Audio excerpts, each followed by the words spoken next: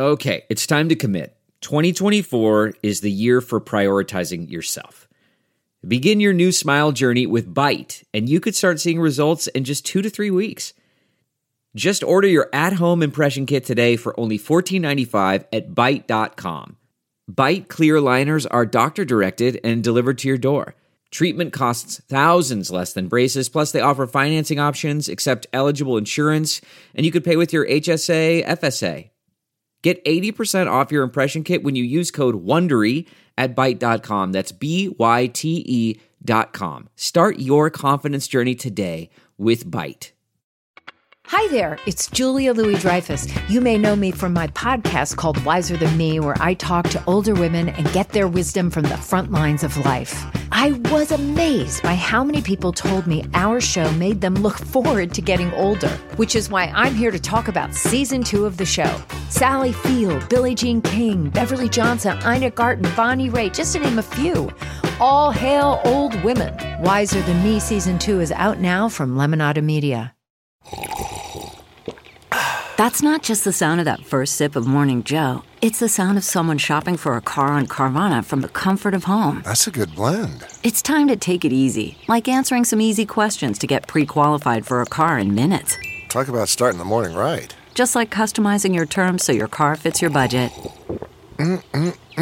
Visit Carvana.com or download the app to experience car shopping the way it should be. Convenient, comfortable. I see the fun. I see the fun. The Diary of Jen Kirkman podcast. I Seem Fun, the Diary of Jen Kirkman podcast, episode 230? 230. There's a racist joke in there. I won't say it. Oh, no, it's not a racist joke. Sorry, I was thinking it was. It's not. It's what time? It's something about, 2:30, time for my dentist appointment. That's the joke. Get it? Tooth hurty. My tooth hurty. Anyway, this is the kind of humor you can get on the I Seem Fun podcast that is really why it's, I think, number 600 in the iTunes charts. Whatever the lowest number that exists is, like pi minus infinity is the number it is at. Go to iTunes, give this podcast 5 stars, write a review, and say, I hate this podcast, but I listen every week. Just write something ridiculous or write something very sincere. Maybe you can be like, oh my God, my life has changed since I listened to this podcast. It has nothing to do with the podcast, but I just thought I would let you know that my life has changed. And then also I listened to the podcast. You can go to my website, jenkirkman.com/podcast, and you can look at descriptions of past episodes. There's many ways to listen: SoundCloud, Libsyn, Google Play, iTunes. You can follow me on Twitter at I Seem Fun Podcast. Well, that's the podcast. I mean, would you please do that? Again, there's not enough of you following it. Just go at I Seem Fun Podcast. Just fucking follow it. I don't tweet that much from it. I want it to have a lot of things on there. I'm trying to wean off the Facebook. I mean, I still update the Facebook page for I Seem Fun, but let's all try to not use Facebook. If you want to say anything, if you want advice, I hope you guys loved the advice episode I did last week. A lot of people are like, do a spin-off show. I'm like, I literally don't even have time to do this podcast. That episode was supposed to be banked in case I had an emergency and couldn't record the episode. And I had an emergency, I had to use it right away. And I'm like recording this tonight. As you're listening to this, it's been being recorded the night before. I'm trying not to get so backlogged that I try to do them kind of in advance. So, what I'm saying to you is, no, there can't be a fucking spinoff. And also, I'm in New York. Allison's in LA. I mean, does anyone listen to my life? Does anyone listen to me? But when I'm back in June, I do think we are going to record maybe a couple more. I will bank those. We will use them in future episodes. So if you want some advice from Allison and myself, please send an email to iseemfun@gmail.com, subject heading advice. You can also tweet the advice at iseemfunpodcast if it's a shorty. It's a short question. All joke questions will be dismissed. It's never funny. You know what I'm saying? It's just never funny. What else? Watch my special. Just keep living on Netflix. Give it a thumbs up. Just keep cycling it. Watch it over and over and over. What else can you do? I am part of the All Things Comedy Network. You can go allthingscomedy.com and look at all the other fantastic podcasts that are part of this fabulous network of comedians. I have so much to talk about. I have like 6 episodes I could record right now if I had the time. Oh my God, you guys. So my surgery was exactly 2 weeks ago. Oh my fucking God. It has been like the trifecta of things that annoy me. People not listening to what I'm so controlling and managing. It's like people not listening to what the surgery was, telling me about their sinus issues. I'm like, I didn't have sinus issues. We have 8 sinuses. I got 2 of mine operated on. They're called the sphenoid sinuses. Of all the sinuses, they are the least typical of the sinus. Does that make sense? They're not the things in the front where you get a stuffy nose. They're way in the back. So when your sinuses drain and you get postnasal drip, the postnasal drip passes through the sphenoid sinuses and down your throat. Those sinuses were filled with pus and infection, bacterial infection for years. And I didn't know about it because there's no symptoms. We found it on a CAT scan. And you have to clear out the pus and infection because it was starting to increase. And that's what made my doctor go, oh, wait, this isn't dormant. This is active. And I bet your body is fighting an active infection way back in there, and you're probably tired all the time, and it gets dangerous if they get too filled because you can get meningitis, you can go blind. All those sinuses way back there, they're near the brain. They're near be careful, people, with those sphenoids. So it's sort of a symptomless experience. So there's really not going to be it's not like knee surgery where you're like, oh my God, I'm walking again. I'm not going to notice when I recover, I can blah, blah again. I didn't feel it in the first place. Now, the one thing I might feel, he said, is a little more energy. Because hopefully my body has stopped fighting the infection that is no longer there. I also had a deviated septum, and he gave me a septoplasty. And then everyone goes, your nose looks great. It's not even swollen. Because it wasn't a rhinoplasty, you dumb fucks. A rhinoplasty is when they break your nose to fix the deviated septum. And then you get a nose job on top of it. This nose don't need no job. My nose is perfect, okay? So I had a septoplasty. Plasty. I said to him, and he said, and I'm going to fix your deviated septum. I was like, the hell you is. I know what you people do with this fixing deviated septum. Don't break my beautiful little nose. And he said, no. It's septoplasty. I go in and I cut inside. I kind of move it around. And then he reduced my turbinates or something. So I guess I have more room in my nose to breathe. And it'll help things that I guess if I get sick, one side of my nose won't clog up more than the other. The way that, I don't know, I don't usually get your typical kind of cold, but my left side was completely almost closed up. But I was like, I don't know, I never noticed it. But helps with snoring, which I don't do anyway because I'm perfect. So, but oh my fucking God, I gotta tell you, this was the most traumatic thing I've ever gone through in my fucking life. And I guess I should say I'm pretty goddamn lucky if sinus surgery is the most traumatic thing I've gone through. I'm going to say physically, not emotionally. And not sexismly. But it is such a mindfuck, this surgery, that I cannot believe how little we talk about mental health in regards to our physical health up in here. I was going to say in this country, but I don't know what countries exactly are nailing it in this area. I really don't know. You know, I know other countries have health care and we don't, but, you know, a country like Australia, which I used to spend a lot of time in, and I really miss it, but I can't, my dates with the festivals just haven't been working out because of my job at Mrs. Maisel the last 2 years. But the thing with Australia is like, okay, so they have like healthcare paid for. But everyone I know there is like therapy averse. You know, it's like, it's not a big talking about mental health place. So it's like, you know, I don't know. Why am I getting into that? So here's what happened. First of all, so my friend Sarah drives me to surgery, which was nice. And I'm so like not able to let people take care of me sometimes. And then sometimes I am.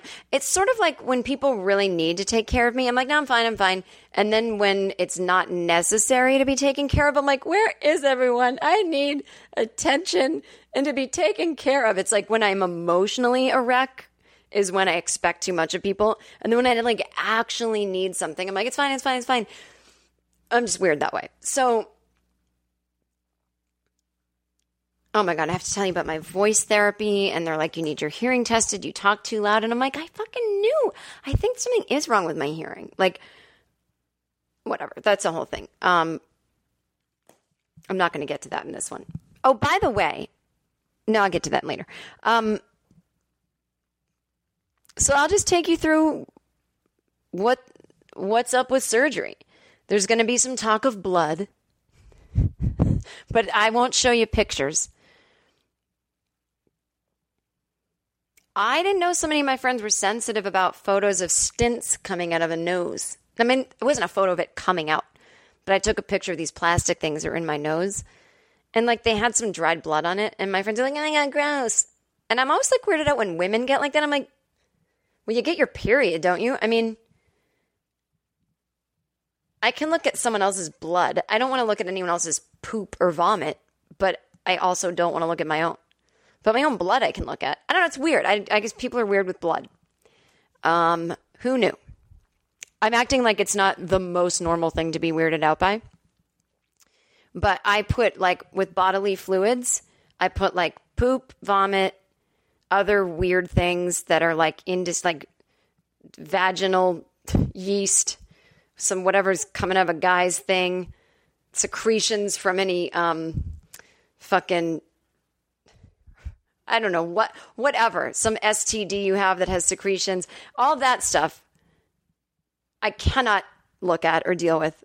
Blood, I don't know. It doesn't seem dirty and gross to me. It just, I don't know what it is. I guess I'm just amazing. Anyway, so Sarah drives me to surgery and she's like, do you want me to come in with you? I'm like, no. And I really don't, because what is she going to do? Like, again,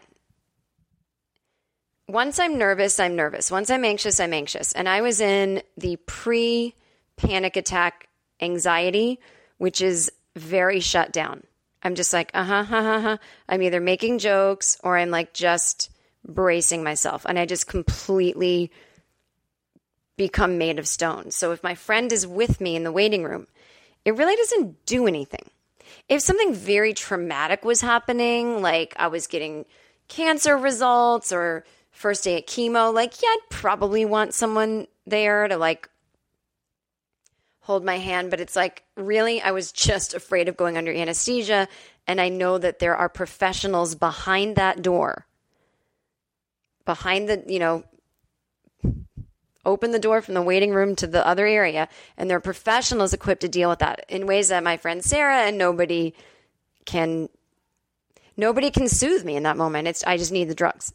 So, and I'm glad she didn't come in with me because I waited 45 minutes before they took me in. Which, by the way, they said get their check-in is 12:30 and then the surgery is 1:30. I guess in my mind, I was picturing, and they take me to the pre-op area where they give you the warm blanket and the little bed. I was picturing that's where I go at 12:30 and I spend until 1:30 there. But that, when I got my upper endoscopy, that is what happens. Like I was in that pre-op area for like 45 minutes while the anesthesiologist asked me tons of questions and they did my vitals. But I mean, they did all that too at this current surgery I had, but I guess it takes about 15 minutes to do all that. And that's what happened. They let me in at 1:15. And the other experience I had 2 years ago, I laid in that bed for half an hour. So I guess it's just a matter of, are you waiting in the waiting room or are you waiting in a paper gown under a warm blanket? And to be honest, I wanted to be in the warm blanket area. But, you know, it's a fancy surgery center in Beverly Hills. Well, I don't know if it was fancy, but they were playing bossa nova music in the lobby. So that was kind of nice because I love me some Stan Getz, you know. And I always feel like things are going to be okay, although it was making me really hungry because it was such past appetizers music, past apps, you know what I'm saying? I'm like, I'll have an avocado chip, but I can't, you know, because I hadn't eaten. So this was the big bummer.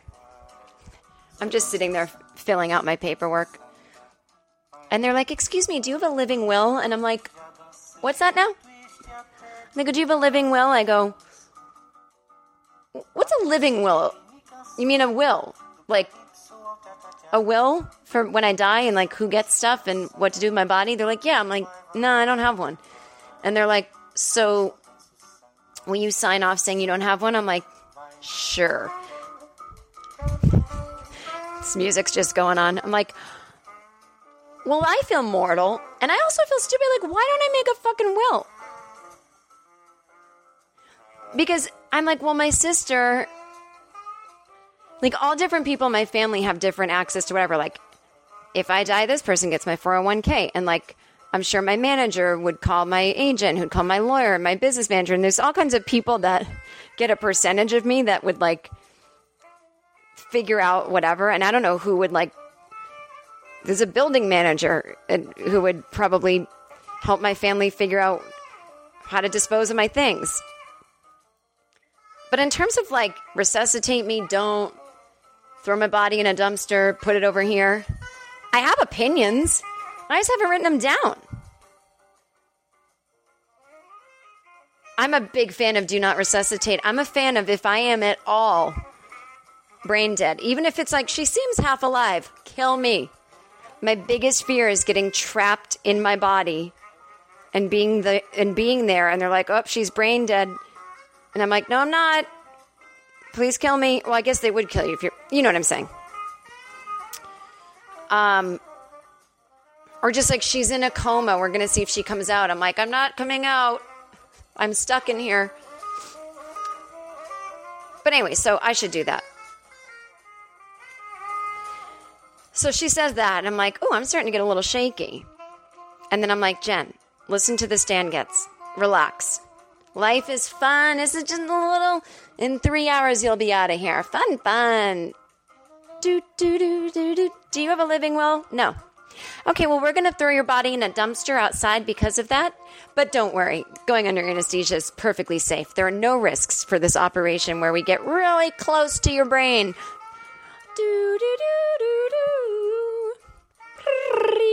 Anyway.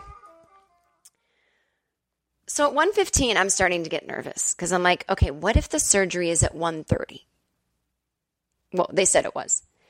And I don't know. I texted my doctor the night before. He said, you can text me with any questions. So the night before, I was like, hey, I really want to be very clear.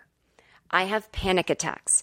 And one area where I know they happen is as I'm being wheeled away to surgery, I will start flopping like a fish and trying to leave. So I would recommend for all of us, if you could give me a little something before the anesthesia. And he's like, oh, the whole point is to make you comfortable. Like, we totally will. But he didn't say what it would be or how they would administer it. So I'm thinking they're going to give me some kind of pill. And I've been talking to people and they're like, oh, they usually give Ativan. I'm like, Ativan, please.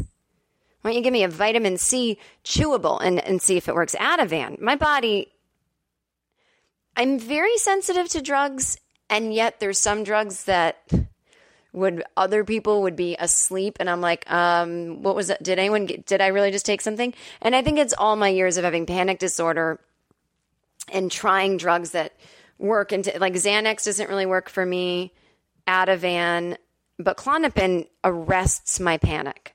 And I don't even need a lot of it to do so. And sometimes I do. If the panic attack is really bad, then I need higher doses or, but so anyway, I was like, oh, well, but I was thinking, well, if my surgery's at 1:30 and it's 1:15, by the time they get me in there and then I swallow the pill and then it takes all this time to go through my system, it's not going to be in my system by the time they wheel me away. And I'm starting to like get nervous and assume that I know how this process works. So I say to the lady at the front desk, am I supposed to have surgery in 15 minutes? And she's like, let me check. She comes back, it's at 1:30, yeah. And I go, like, there's no curiosity on her part, like no introspection of like, I wonder why this woman asked what time her surgery is. There's a giant clock behind me that says 1:15, and she's here in her clothes, a very cute sweatpants outfit with Adidas, holding her purse. Well, you can't go to surgery like that. You need to get your vitals taken, and you need to do this, and you need to get undressed. Well, that takes a while. But her surgery's in 15 minutes. I'm going to have her take a seat. Like, there was no like, oh, well, they're running late. I said, I don't need it to be at 1:30. I don't have anywhere to be, but I'm trying to figure out if it is at 1:30 and they're going to stick to the schedule, that means that in 15 minutes, I'm going to be under anesthesia. And they told me that they would give me something before the anesthesia to calm me down, and I'm beginning to be not calm. And she goes, I can't see. It's like no matter what I said, she would have the same reaction. I can't see. They're going to see you real soon. I'm like, I didn't ask when they're seeing me. So they take me into, some guy comes to get me. By the way, like, I'm not trying to like shit on this place, but it's supposed to be all about making everyone comfortable. And like, I don't really think they did. So this like one guy takes me in. Is it an orderly? And, he takes me into the little room. It's always like that feeling I get when I go into a hotel room for the first time. I'm like, ooh, taking it all in. That's interesting. I'm like, look at all the equipment on the wall. I'm so human. Look at all these wires and cords that can plug into me and stick to me and hook up to me and take things out of my body and put things in my body. And I don't know, sometimes I'm into it, And it's always so cold. And you never feel thinner than when you're putting on one of those gowns. Like, the day before I could be like weighing myself, like, gotta drop 5. And then I put on the gown and I feel like if I lost 1 more pound, I would die. Like, you just feel so small. And like, I just feel so brittle when I'm in those situations for some reason. And, I probably was because my surgery's at 1:30. You can't eat after midnight. And, so it had been 14 hours since I ate anything, because here was the other shit ass thing is that because of my silent reflux, if I eat late, then there's a chance that it can cause some acid to come back up, and which can cause some like phlegm in the morning. And I didn't want that feeling because it can make me kind of anxious and feeling like I can't breathe. So I ate at like 9. So like 12 hours is 9 a.m., 10, 11, 12, 1, 13. So it's like 16 and a half hours I hadn't eaten. And I was like, your body just doesn't have any like fuel at that point. So I get in my little gown and I'm laying on my bed and I'm like texting a bunch of my friends, and then they take my phone away. Well, no, they don't take it away. They just put it in my purse. And then I put my belongings in a little plastic bag that says JK's belongings. And I'm like, I wonder if I'll ever put these back on again. Like, you just have that moment where you're like, is this the last time I see those sneakers? And then I said to the orderly, are you the one that gives me the thing before the anesthesia? And he's like, no. And now it's like 1:23. And I'm like, are they on time for the appointment? He's like, yeah. I'm like, what the fuck? Why is nobody, like, part of getting someone comfortable is not just promising them that you're going to give them a drug before the anesthesia the night before and then never mentioning it again until the drug shows up. Like, you got, like, be like, it's coming, it's coming. He's like, I don't know, you'll have to talk to the anesthesiologist. I'm like, well, I'm afraid he's just going to come in and put me right to sleep. So, you know that thing where, like, there's a pump on the bed and you put your foot on it and you pump someone up so that the bed raises? I mean, this guy did it so inartfully. It was like ka-chunk, ka-chunk, ka-chunk. And I'm like bouncing. I'm like, oh God. Like, it just was so careless. It just freaked me out a little. And he took my vitals and everything was great. Somehow managed to have high blood pressure after that moment. And then he's like, I'm going to put the IV in your hand. And I always forget that they put numbing lotion first. I'm like, ouchies, it's going to hurtsies. And then he's like, well, I'm going to put numbing stuff on it. I'm like, oh, goody. And then I didn't feel it. And then it was fine. But that moment that needle goes in your hand and they start taping up your hand, I'm like, yep, that's the beginning of the losing control of my body.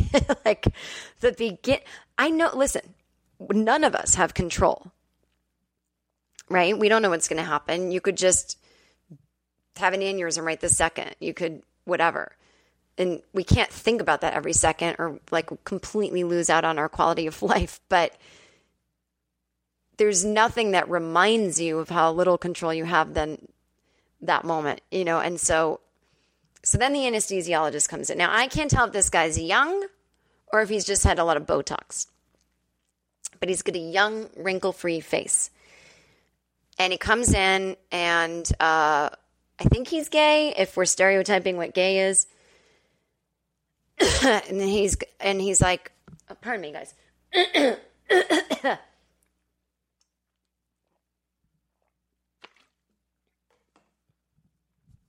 Whew, sorry. Hey, as long as I took a pause, let me tell you about this week's sponsor. And people, if there's actually one thing you do have control over, it's how you take care of your mental health. You may say, well, I don't have control over that. I don't have health insurance. I don't have free time. These therapists, they work 9 to 5. Well, guess what? So do I. I can't take an hour lunch break because therapy's an hour. Well, my lunch break's an hour, but I got to commute. I can't do therapy. I'm not in control of it at all. Oh, you forget about the internet. Today's show is sponsored by Talkspace, the online therapy company that enables you to improve your mental health from anywhere, anytime. You can get matched with a licensed therapist from over 2,000 choices of therapists, and you can message them whenever you need to. You get to match with your perfect therapist. They're not going to just go, here, you got to go to Joe Schmo. Go to Talkspace.com/Jen, Jen, and use the code Jen to get $45 off of your first month and to show your support for this show. That is a good deal. Remember, therapy it doesn't have to be black and white. It's not just like venting your innermost thoughts like you do at brunch. And it doesn't mean you have to dig deep into childhood memories. No one's going to make you do anything you don't want to do. Does that make sense? Trust me, I've been to therapy. They're not going to push you into areas you don't want to go. It can just sometimes be about practical everyday strategies for stress management, living a happier life. If you have something coming up that you really need to talk through, it's fucking great. I really, really, you will never come back from therapy feeling worse, I don't think. I mean, you might open up things that are uncomfortable or something, but your life will not get worse. And having a therapist just means that you have a designated person for you to talk to who is trained to listen to you, unlike your friends at brunch, and to help you make positive changes. To match with the perfect therapist, again, this is a fraction of the price of traditional therapy. Go to Talkspace.com/Jen, only one N in Jen, people. And to show your support for this podcast, use code Jen, and you will get $45 off of your first month. Thank you, Talkspace, for being a sponsor. And I would like to make an apology to our good friends at Quip. And you know that I am a subscriber to Quip. That is how I brosse les dents. That's French for brush your teeth. You're going to go to getquip.com/fun. getquip.com/fun. And you are going to take advantage of the great offers that they have for our I Seem Fun friends. So it's getquip.com/fun. I'm sorry, on another ad I said quip.com. That is not correct. It is getquip.com/fun. And you will be on your way to getting delivered to your house every 3 months, so you don't have to think about it. Amazing. They're like the Apple. If Apple made a toothbrush, it's this brush, and it has its own toothpaste, whatever. So this isn't an official ad. It's just a retraction. Getquip.com. Brush better. Thank you. Okay. So in comes the anesthesiologist. And I said, I'm nervous. So he starts asking me questions. Did you eat today? No. What's your thing? I go, sorry to interrupt. Are you going to give me something? Because I'm nervous about the anesthesia. Do you have like a little pill or something? And it literally was like, all I can think of is Little Shop of Horrors, which I actually didn't see. I just know I don't know. I've seen clips. But he just pulled out this giant, it seems like a toy syringe, like this just overly giant syringe. He goes, pill, I have this. And I'm like, oh, well, then that's better. Thank you. And he's like, so then my surgeon comes in. He's like, hey, how you doing? I'm like, I'm really nervous, but he pulled out this syringe and he said it's going to help. He's like, oh yeah, you'll feel like you've had 2 cocktails. It'll be great. He's like, then I'm going to come back in and I'm going to talk you through again what the procedure is. Now, my surgeon had talked me through it 5 billion times. He talked me through it like in my pre-op appointment. So he's like, I just have to run everything by you again. I'm like, I totally get it. He's like, it's going to be easy. This is so great, blah, blah. I love the surgeon's like, yeah, easy for you. Cause it's like, this is like it's like probably like, when I have to do a gig that's 25 minutes, it's like so much easier than an hour. And you can just do like your funniest shit and everyone loves you. And then you haven't taken up too much of their time and you're like, peace out. And they're like, she's amazing. So I'm like, oh, super easy, super easy. So this is like his 25-minute set. He's like, super easy, no big. I'm like, it's sort of weird for me. So before the guy nails me with the syringe, he's like, so here's what I'm going to do as the anesthesiologist. We're going to do this, do that. He's like, I put in a breathing tube and I made a face. Here's the thing. When I had my upper endoscopy, they put this, I felt like a pig who was getting an apple put in its mouth before it was being roasted. Before they gave me the mask for anesthesia and before they put me under, they fashioned this thing I had to bite down on, this like harness that was going to somehow do something, and then they were going to put a breathing tube in. And I really wish I hadn't been awake for that moment, because that's when I started shaking, going, I'm gagging. Ugh. Like, breathing is my biggest thing. So just to let everyone know, some people's anxiety lives in different areas. Like, some people get a stomach ache if they're anxious. For me, breathing is always my biggest concern. And I think it just like traumatic, like, not traumatic, but like when I was a kid, the type of sick I would get would be more on the pneumonia side. I had pneumonia a couple of times. Like, nothing's like threatening, like I'm going to die, but I think I probably had to go to the hospital a couple of times.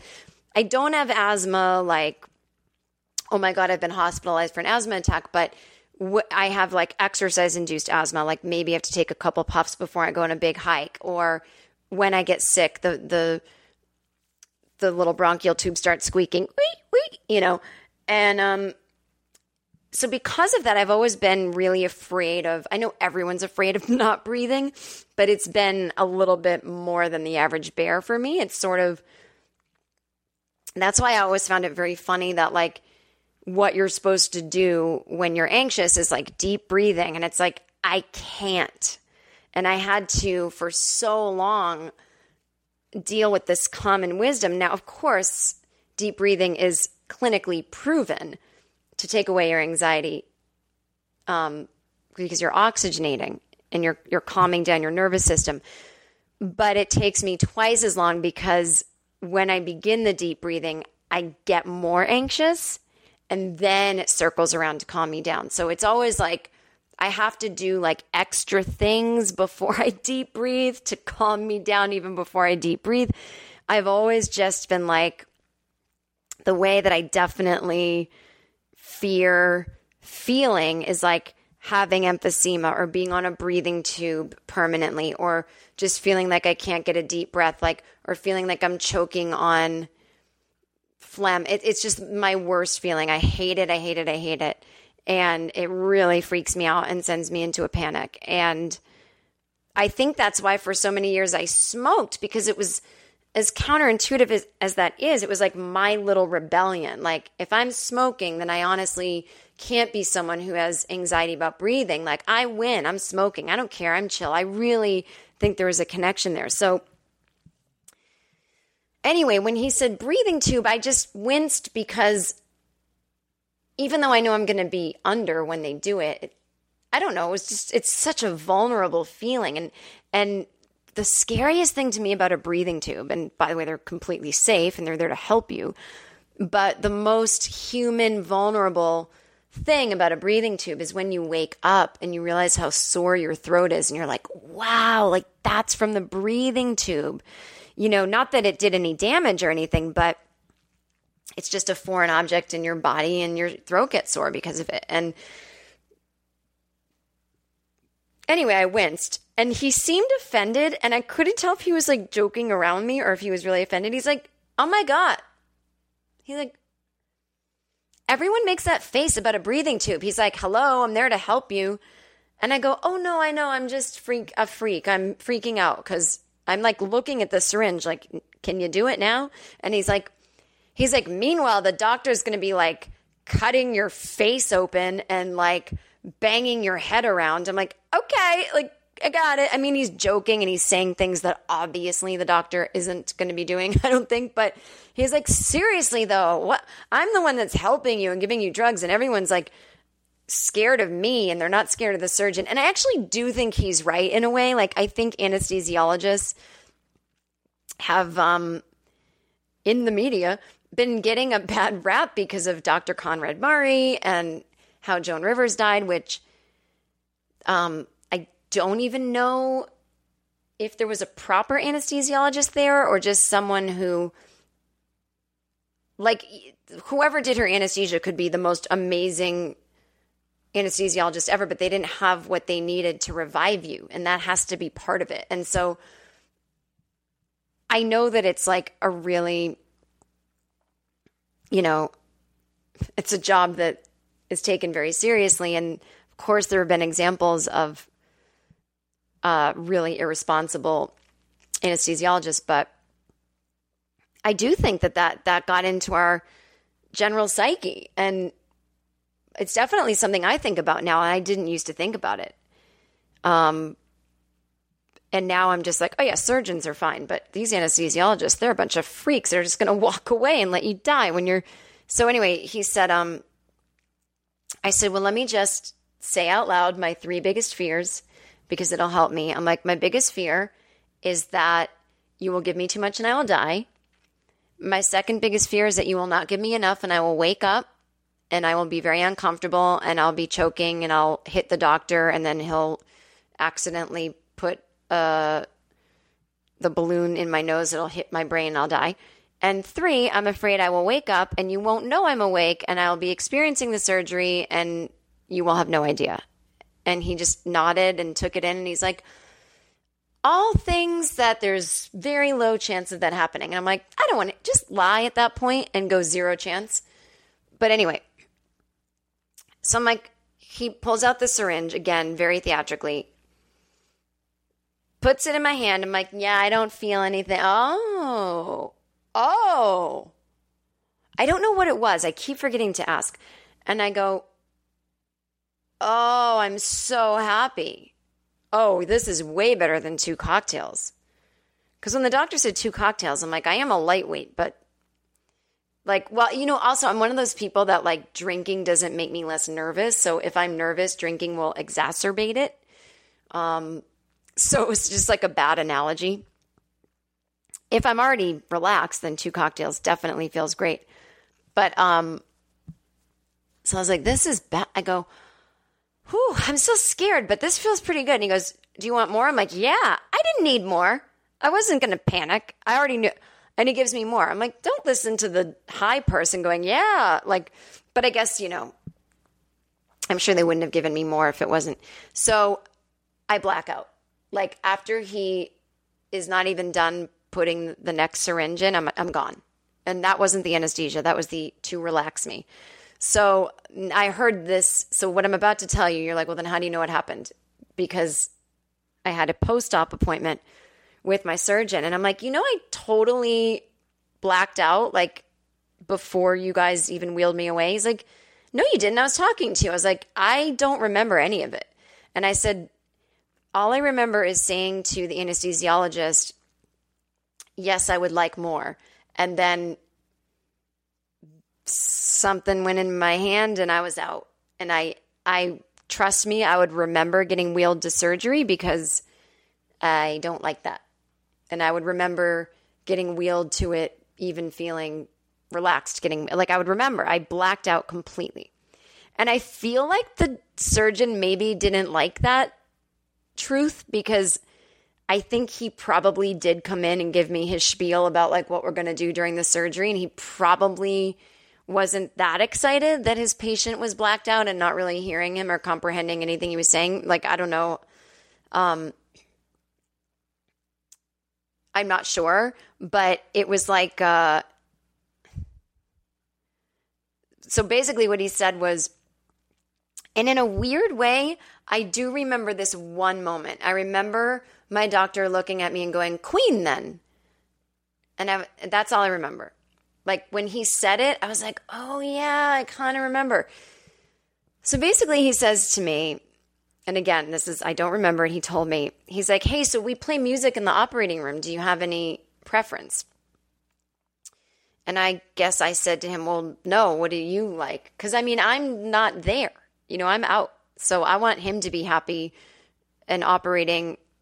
Like, what if I was like, oh yeah, you have to play like speed metal. Like, and he's not used to that.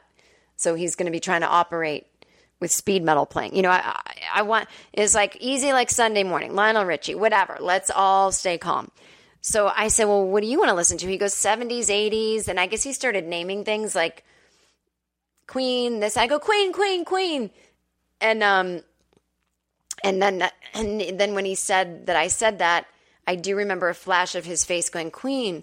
And then he said I was kind of fist pumping, but I had a IV in my hand. So they were like, please stop.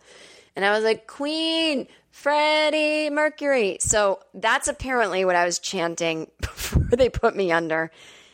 And I like to think that Freddie Mercury oversaw the surgery. It was one of his talents was sphenoid sinus surgery. But I think he was like, let's make sure I know how important the voice is. Let's make sure we get this surgery done because it will affect her resonant tones. Get those sinuses draining properly so that, I really do. So thank you. So anyway, I guess they played Queen during the surgery, which was a couple hours. And I wonder what songs. Well, it absolutely proves to me. Now, I know you all may have different personal stories, and I don't mean to take... By the way, if someone close to me was like in a coma and I played the music, absolutely, I'd be like, I know they heard it. But I'm telling you, for me, I didn't fucking hear shit. And so it proved to me, if I was ever unconscious and y'all are in my room playing all of my greatest hits that I love, I'm not going to know. Like, I just had no idea. I didn't even have like a Queen song in my head. It's not like, 'cause I didn't find out this happened until 4 days after my surgery. So it's not like I was like, why is Keep Yourself Alive in my head? There was no proof in my mind that I'd heard any Queen. So I wake up in the little recovery room and it's 6:00. And I'm like, why have a long, what? Like I slept for hours. And I believe it's because They'd given me propofol, but I believe that they'd given me propofol when I got my upper endoscopy 2 years ago. But I believe the combination of the propofol and then the thing to relax me before really just knocked me out. And again, I hadn't eaten in like, I don't know, almost a day. And so I was probably just like really ripe for staying under for a while. So it took me like 2-3 hours to wake up. Whereas when I got my upper endoscopy, I was awake within 5 minutes of them wheeling me back to the recovery area. I was like, hey, everyone, what's up, girl? And I was talking about my eyelashes to the lady that was helping me get ready to leave. But this is different. I mean, this was pretty invasive surgery. And man, I mean, he did do stuff in my nose. But then to get back to my sphenoid sinus, he has to go through my nose. So our noses are so sensitive. It's like, it's so painful, And so I woke up and I'm really not a pain. Like I don't get headaches. I don't get period cramps really. Like I don't experience pain that much. And then kind of when I do, it doesn't really faze me too much. The things that really faze me are being uncomfortable and being anxious, but like pain doesn't bother me as much. There's sort of a zen consistency to pain that I can sort of deal with in a way that I can't deal with nausea, uncomfortability, anxiety as well as. Not that pain is great. And certainly those of you out there with very severe chronic pain, I certainly don't mean to imply that it's easy. I'm saying for me, if I were to have period cramps as opposed to a head cold, I'd take the period cramps. So I wake up and I just think I was hungry and I just think I was vulnerable. But I start like whining like a baby and getting really weird. And I'm like, I don't want to be here. And the nurse was like, what, honey? I'm like, I have restless legs. And I don't know if I have restless leg syndrome per se, because I don't have it every day. But I have it when I'm really overtired. I will wake up in the middle of the night with it. I have magnesium spray that I rub on my legs. I take magnesium before bed.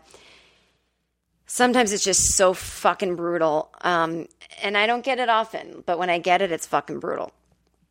I'm like, I got a restless leg. And she was like, okay. I'm like, and then all of a sudden, like, I don't remember because I was so foggy. But in my memory, I was like, ow, my nose hurts so bad. Now, I don't know if it hurt that bad or if I was just like, when you wake up from surgery and you feel nothing and then like 5 minutes goes by and you're like, oh, I feel where they cut me. So I think it was just like that, but I was so being a baby that I was like, oh, I can't take the pain anymore.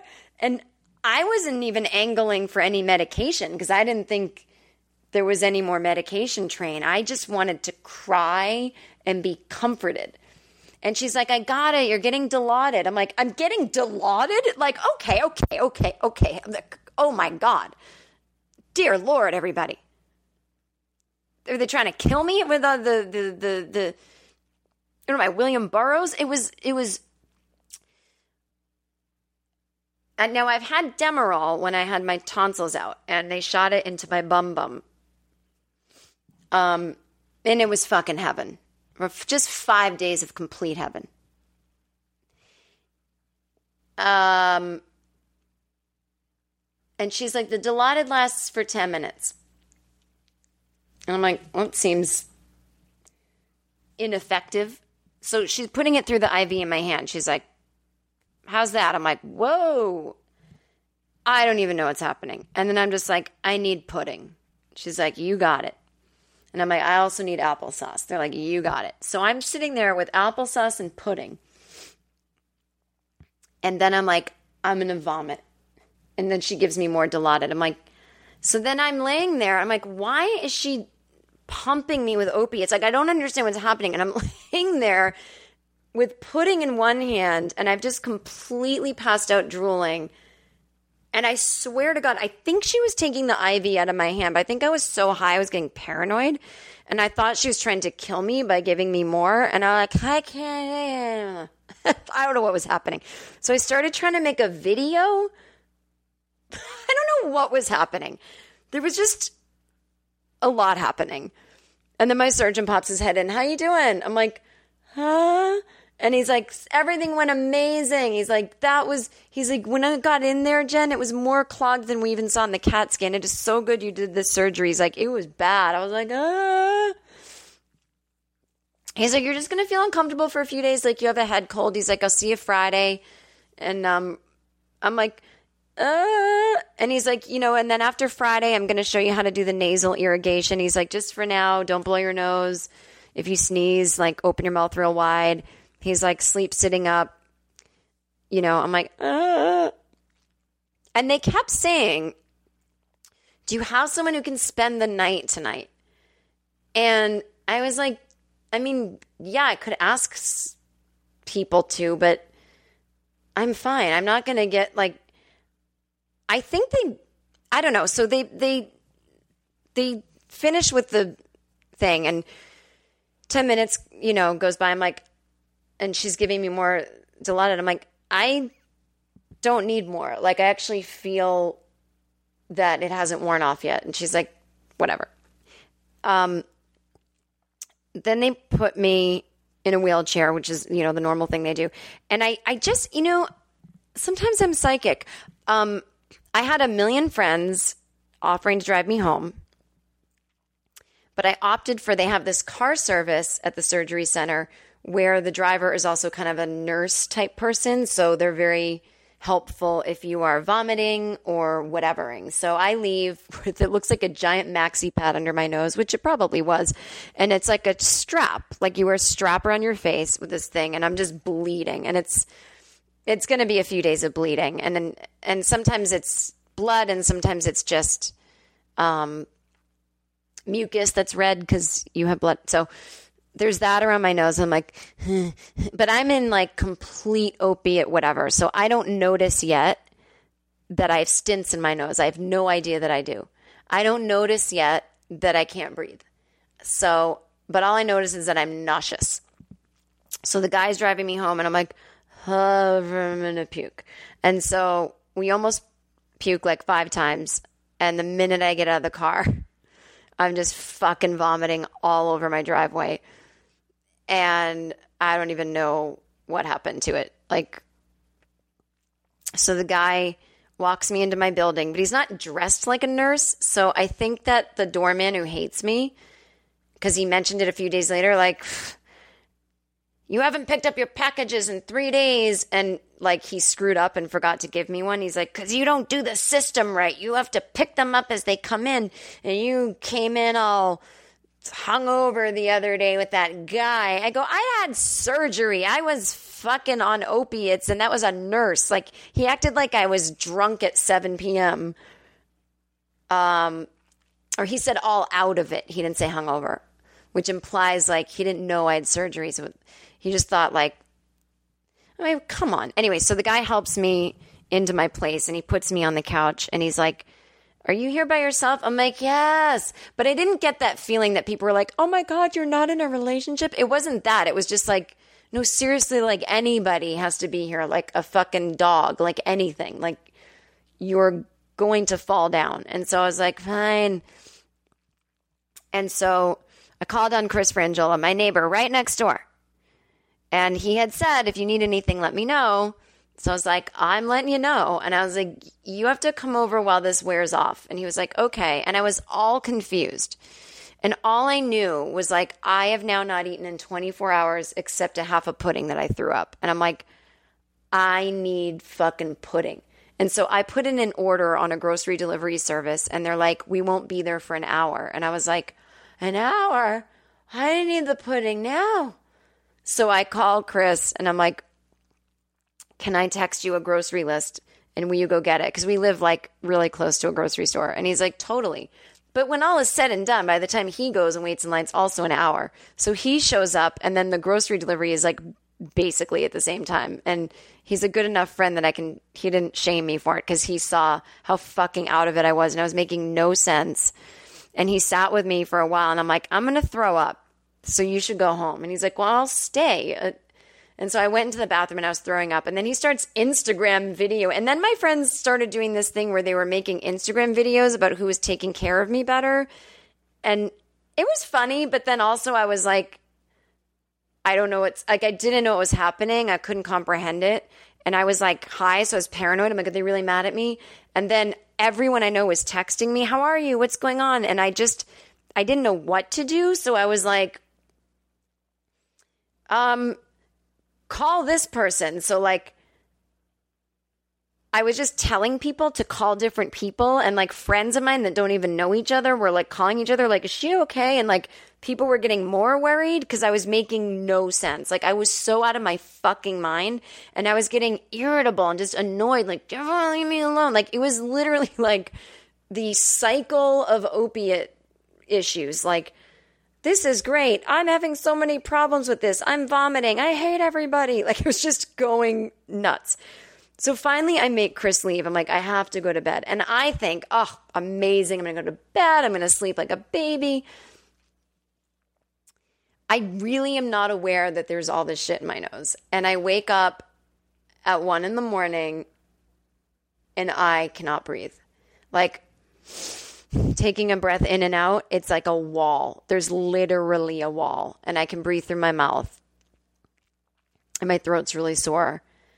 And then I feel like I have ants inside of me crawling around. So I have restless legs and then also like itchy inside the arms.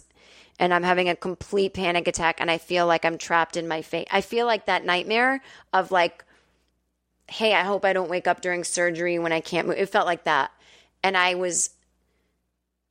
never had this kind of anxiety attack probably ever where I knew everything I should possibly do and I couldn't do it. I couldn't do it. I couldn't do anything.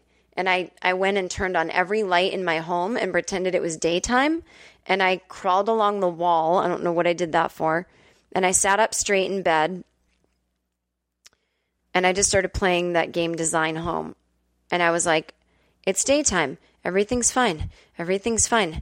And I eventually fell asleep for like 2 hours. And I woke up and I had some Vicodin, and I did have a lot of pain the next morning. But again, like it wasn't bothering me. It was just that I couldn't breathe. But I was like, I'll take a Vicodin, and because you can't take any anti-swelling medications after surgery because they make you bleed more. So it's like you take Tylenol for pain or Vicodin for pain, but the things that actually would help with the swelling you can't take. But my doctor had been like, look, Vicodin's there for a reason. When your body is like going through trauma and pain, like as much as you can ease it, it helps you actually like put your energy towards healing. And I'm like, okay, that makes sense. So I took some, but Vicodin makes me anxious, I've discovered. Like, it's not for me. Like I'm not an opiates kind of person. I thought, and it's really upsetting because I had this game plan, when I'm old, that like the morphine will feel really good when I'm laying in bed sick. And now I'm like, I think it's going to make me anxious. So now I'm just freaking out all over the place. But, so I didn't take anything. I just took Tylenol and it was fine. But I swear to God, he didn't tell me that he put stents in my nose because I didn't have surgery on my front sinuses. So I didn't know why I would have to have things helping me breathe in the front. But I guess the fact that it even went in my nose at all could cause it to swell. And so you have to put the stents in so that your nose would just otherwise just swell to like actual closing up. So there was, imagine these big, it's literally the size of my pinky, and I can put pictures on the website and you'll all hate me, but it's literally the size of the pinky and it's in your nose and in your sinus. And then the end of it is like a little circular tube. And in front of, so I looked in my nose. I'm like, wait, I got plastic in my nose. And I texted him, I go, do you put stents in my nose? He's like, yep, we'll take them out Friday. It's Wednesday. I'm like, I can't take it. And there's big red blood crusting in front of the holes. So I literally can't breathe. And it's driving me crazy, and I can breathe through my mouth, but you can't breathe through your mouth for 72 hours. You go fucking insane. I was losing my mind. And nothing anyone was doing was helping. Like, people were you can't lift anything. You can't like even move your head from an upright position. So my friend Sarah came back over, and she like lifted this heavy distilled water I had to get, and she filled my humidifiers. My ex, who's my friend, came over. Like, people were coming over, and my friend Mel came over. People were coming over. That's a woman's name, not a guy's name. People were coming over and helping me, and more people were offering. And I was like, please, everyone go away, because it was one of those things where I was like, if you don't have splints or stints in your nose, I can't deal with you. Like, I just hated the outside world for not feeling like I did, and I couldn't breathe, and no one was soothing my anxiety. It was a fucking living hell. It was like an existential crisis. And I couldn't even, people were like, take it easy, listen to podcasts, watch things. It's like, no, do you know what? I was so excited. I took that whole week off. I was like, I'm working on some projects. I mean, I didn't have to work my job at Mrs. Maisel. We weren't back in the writer's room until the week after. But like talking to my agent about tour dates, or talking to my manager about this show idea I have. Like, I was just like, everybody that I deal with on a daily basis where we talk about like, nobody contact me. I'm just going to be taking some Vicodin and relaxing and reading books and listening to podcasts and watching movies for 4 days. And it's going to actually be like a little vacation. None of that happened. I read one word of a book. I was like, my nose, I can't breathe. I tried to watch movies. Nothing. The only movie I could watch, and this was on Thursday, everything was making me anxious. I don't even know how to explain it. I was like, too much noise, too many sights, too many sounds. I couldn't watch anything. I put on Devil Wears Prada because I've seen it 4,000 times. And I just had it on in the background. The volume was on like 1. And I literally can't explain to you guys. I just sat and stared at a wall for like 72 hours. I couldn't do anything. I was just sitting there making sure I was breathing. And you can't blow your nose. So imagine, like, and my surgeon was like, you'll just feel like you have a stuffy nose for a couple days. No. Understatement of the fucking year. And here's the deal. It's so dry, and you cannot get the crusted blood out. So I'm just taking that stuff called Ocean, that saline nasal spray, and I'm putting it, I can't even get the nozzle in my nostril, and I'm just spraying it, and it's like blowing back, dripping down my face. Like, I couldn't get in there. And then finally my surgeon texted me like, well, you can take Afrin. And that did help open it up, but you can't open up a plastic splint with Afrin, but it helps like stop some of the bleeding, which was helping not. But yeah, I mean, I didn't sleep for 3 nights, so I was starting to go insane. And my really good friend Kimberly, who doesn't live in America anymore, but she was like voice memoing me, and she's like, don't forget, like, we need to breathe fully and deeply to oxygenate our system, which helps keep us sane and calm. And you actually are at a loss of like full oxygen, and you're already anxious, and then that makes you more anxious, and you haven't slept. Like, this is really happening. You're not imagining it. And I was like, that validation was all I needed to be like, okay, so this is like a physical hell, and I'm going to have a few days of it.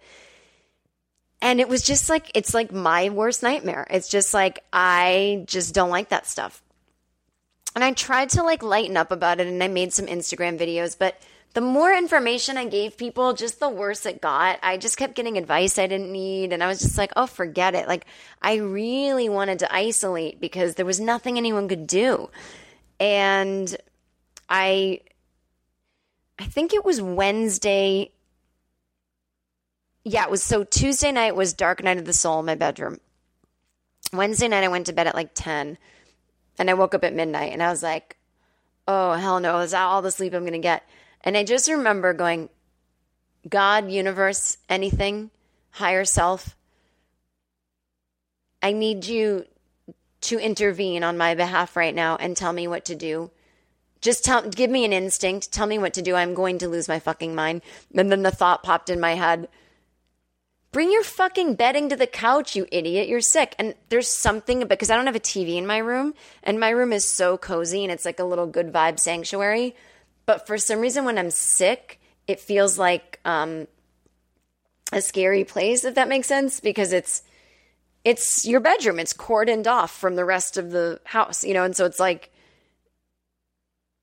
when you're healthy, it's like, yeah, good. But when you're not, it's like, I need to be out there, even though no one's here. I just feel, so I took my big, huge, fluffy comforter and my big, like, pillows that you're normally not supposed to sleep on, but just those big square ones for decoration.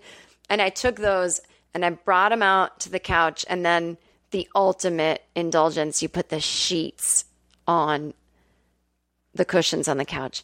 And I made this little wonderment of a bed. And it was perfect. And I could sleep sitting up. And then I got my little C stand that I normally have my computer on. I put like my liquids, and then I had my Tylenol, and then I had my tissues, and I just had my own little world. And then I started to feel like not so scared. And then I had the TV on, and it just started to get better, like, after that. But mainly, I was like, my Nana got old. She started getting afraid of the night, and she'd stay up all night and then sleep all day.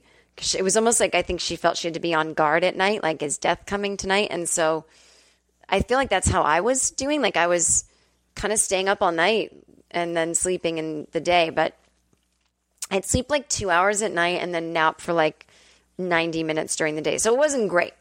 It wasn't great. And then when I drove to my doctor, I was like, I should probably, I'm not going to say not be driving, but I mean, it was just like, there's a difference between starting to see the light and feel better when you're home, and then you get in your car and you go somewhere and you're like, not ready for this, not ready for this. But I get to my doctor's office and he takes the things out of my nose, and I'm like, holy shit, what a difference. Oh my God, I can breathe.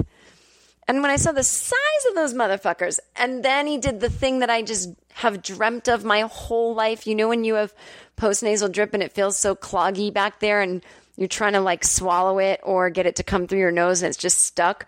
He just took this thing that was suction, like when you're at the dentist and they're sucking your spit. He put it down my nose and just sucked out all the fucking junk. And I was like, that's the best feeling in the world. He's like, your nose is totally clear, and then it's going to start swelling again tonight. I'm like, motherfuck, when does this end? He's like, it's going to take a while. So it's exactly what happened. I slept a little better that night, but it started swelling again. And, you know, I went back a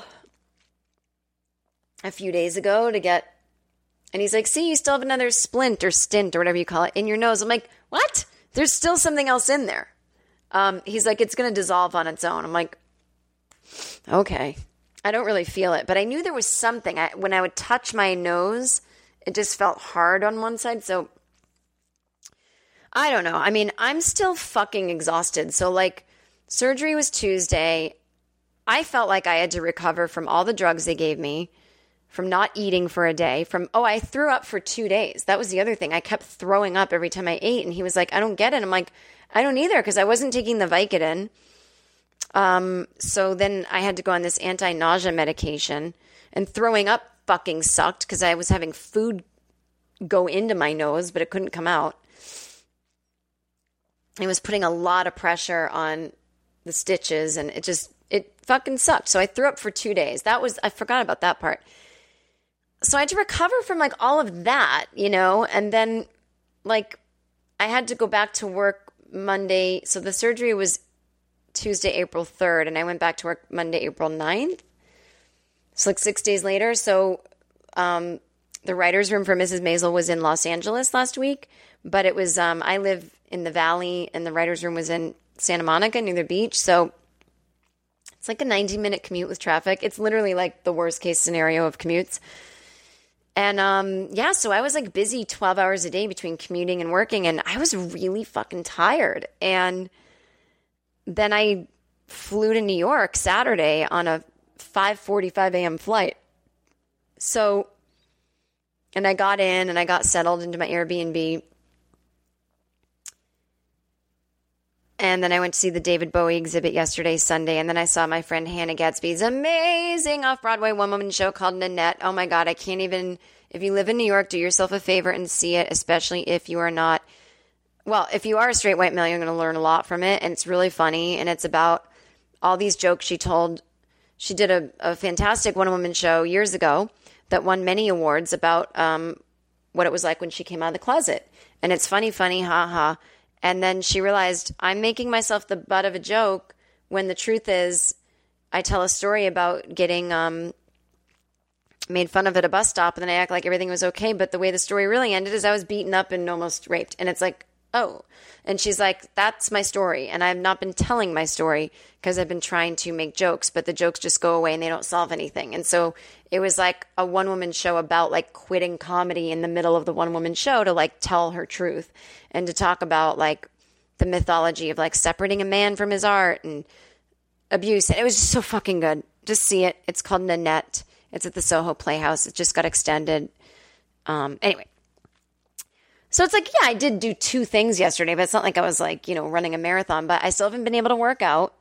I haven't been able to eat much because I can't taste anything. So like if I craved a piece of cake, like it wouldn't even matter if I ate it. So all that eating healthy I was doing and Pilates and oh my God, my body won't do what I want. Like, of course I dropped a ton of weight from eating pudding and toast all the time and not even wearing my Fitbit, like just as a joke.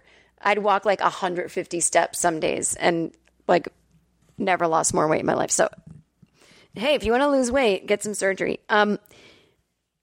So I don't know. I'm still exhausted. Like I was almost like crying today on the subway. Like I can't take another stop. I'm so tired. So I don't know. I'm like, I guess I have to realize that like, even though the surgery was 13 days ago, it's like, yeah, like I probably needed another week to recover, but I went back to work and I don't know. I mean, nothing against my surgeon, but he certainly didn't say that I could still feel this weird this much later. And I just do. I don't know. It's taken me a long time to recover and I hate it because I want to be my usual self, but I don't like being the sick person. I just feel like people think you're being over dramatic. Like, God, are you not? And you know, people do. They ask you questions like, feeling better? I'm like, no. And they're like, really? Does it still hurt? I'm like, it was never the pain to begin with. It was the exhaustion and the unpredictability of my sleep. And people are like, nah, they don't want to hear that. They're just like, but it feels better, right? I'm like, yeah, I feel better. Bye, go away. You know, I mean, I'm still not sleeping perfectly, and even with taking things to sleep. So, you know, I think it's just as my surgeon put it, he's like, we traumatized your nose. And unlike when you traumatize a person's psyche, you know, we can respond in many different ways when our psyches have been traumatized. But our nose responds one way only to all trauma. I'll make more mucus, like no matter what. That's the nose's move. So my nose is just making more mucus that it doesn't need to make. And it's going to be that way, he said, for maybe a month. So it's been 2 weeks. I've probably 2 more weeks of it. It'll get easier every time. But it's annoying. I have to keep saying to people, I'm not sick. I just had sinus surgery. And then they're like, sinuses, you must be sick a lot. I'm like, no, not that kind of sinus. It's like a JKL nightmare. It's just too much small talk about shit. So that's my story. That's my story. I almost didn't do an episode this week because I was tired. And I was like, they need to know my story of surgery. Like anyone cares. But I you know what gave me comfort was Googling about sinus surgery and no matter what kind of sinus you have taken care of, it, all the recovery is the same. And so I was reading about people's recovery on like message boards, and people, they all went into the dark night of the soul, man. It's claustrophobia, and I don't have claustrophobia. You could put me in an elevator, in a subway, and shoulder to shoulder, and it doesn't bother me at all, even if the thing gets stuck. Or airplanes, I like the kind of tight feeling. I'm more of an agoraphobe than anything. I don't like big, wide open spaces. And yet I experienced what I realize now is intense claustrophobia of being trapped in my own face. And if you read about sinus surgery, and why wouldn't you? You want to enjoy your life, so you're going to read about sinus surgery. That's what people were talking about. So I was like, okay, I feel totally normal. And then so many people were reaching out on like Instagram DM and Twitter being like, I had that same surgery. I'm like, everyone's getting their sphenoids taken care of up in here? So yeah, just everyone know. If you know someone who's had sinus surgery, be gentle on their psyche. Just, if they say they don't need anything, fucking believe them. Or they might lash out at you like I did to my friends. I'm like, everyone leave me alone. So anyway, oh God, I hope I have some fun this week. Right now I'm going to go to bed, which is probably going to be hopefully an attempt at some fun. Oh my God, so many episodes to come up. I wanted Dr. Barbara Persons to make an appearance. She will soon. I need to tell you about the weirdest voice. Oh, by the way, and my surgeon said to me, he goes, oh, the anesthesiologist was too shy to tell you, but he's a big fan of yours. I'm like, people, you've got to tell me when you're a fan of mine. I feel like I'm losing fans every day. If you're about to put me under, tell me you're a fan of mine. That would have made me so happy. So anyway, so now I look back at the whole breathing tube shtick, and I think he was just trying to be funny for the comedian. And to be honest, it was funny. I just felt bad that I maybe offended him. So we're going to talk about my weird vocal doctor, maybe Dr. Barbara Persons will show up. We've got some listener emails. I've got some articles to read you. We've got some topics to discuss. There's a lot of good stuff coming up. I don't know what I'm talking about. I really fucking don't. Keep your sphenoids clear until next week. Have fun.